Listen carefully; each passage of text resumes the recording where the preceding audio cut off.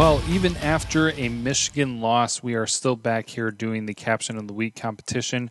So before we go into things, we will go ahead and review the rules and details of the competition. Each week of the college football season, the Blue Brothers will post a picture from either Michigan football or Big Ten football for their Caption of the Week competition. Share your best caption on the photo, and the Blue Brothers will select the best submission. Each winner of each caption will be entered into a drawing, and at the end of the season, one individual will be selected by random for a prize. That prize is yet to be determined.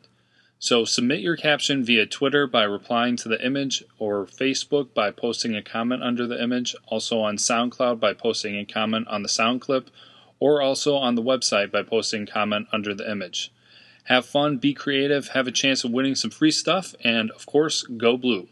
Well, Michigan has just come off of its first loss of the season to the Iowa Hawkeyes, and the image for this week is, I can't quite tell if it's the quarterback, but my anticipation actually is that it might be the kicker during one of those unfortunate running into the kicker plays, but there is a man down, a player flat on his face on the field for this week's image from the Iowa team. So go ahead and give it your best shot. Give us some creative ideas and see if you will be entered into the drawing for the prize at the end of the season. As always, go Blue.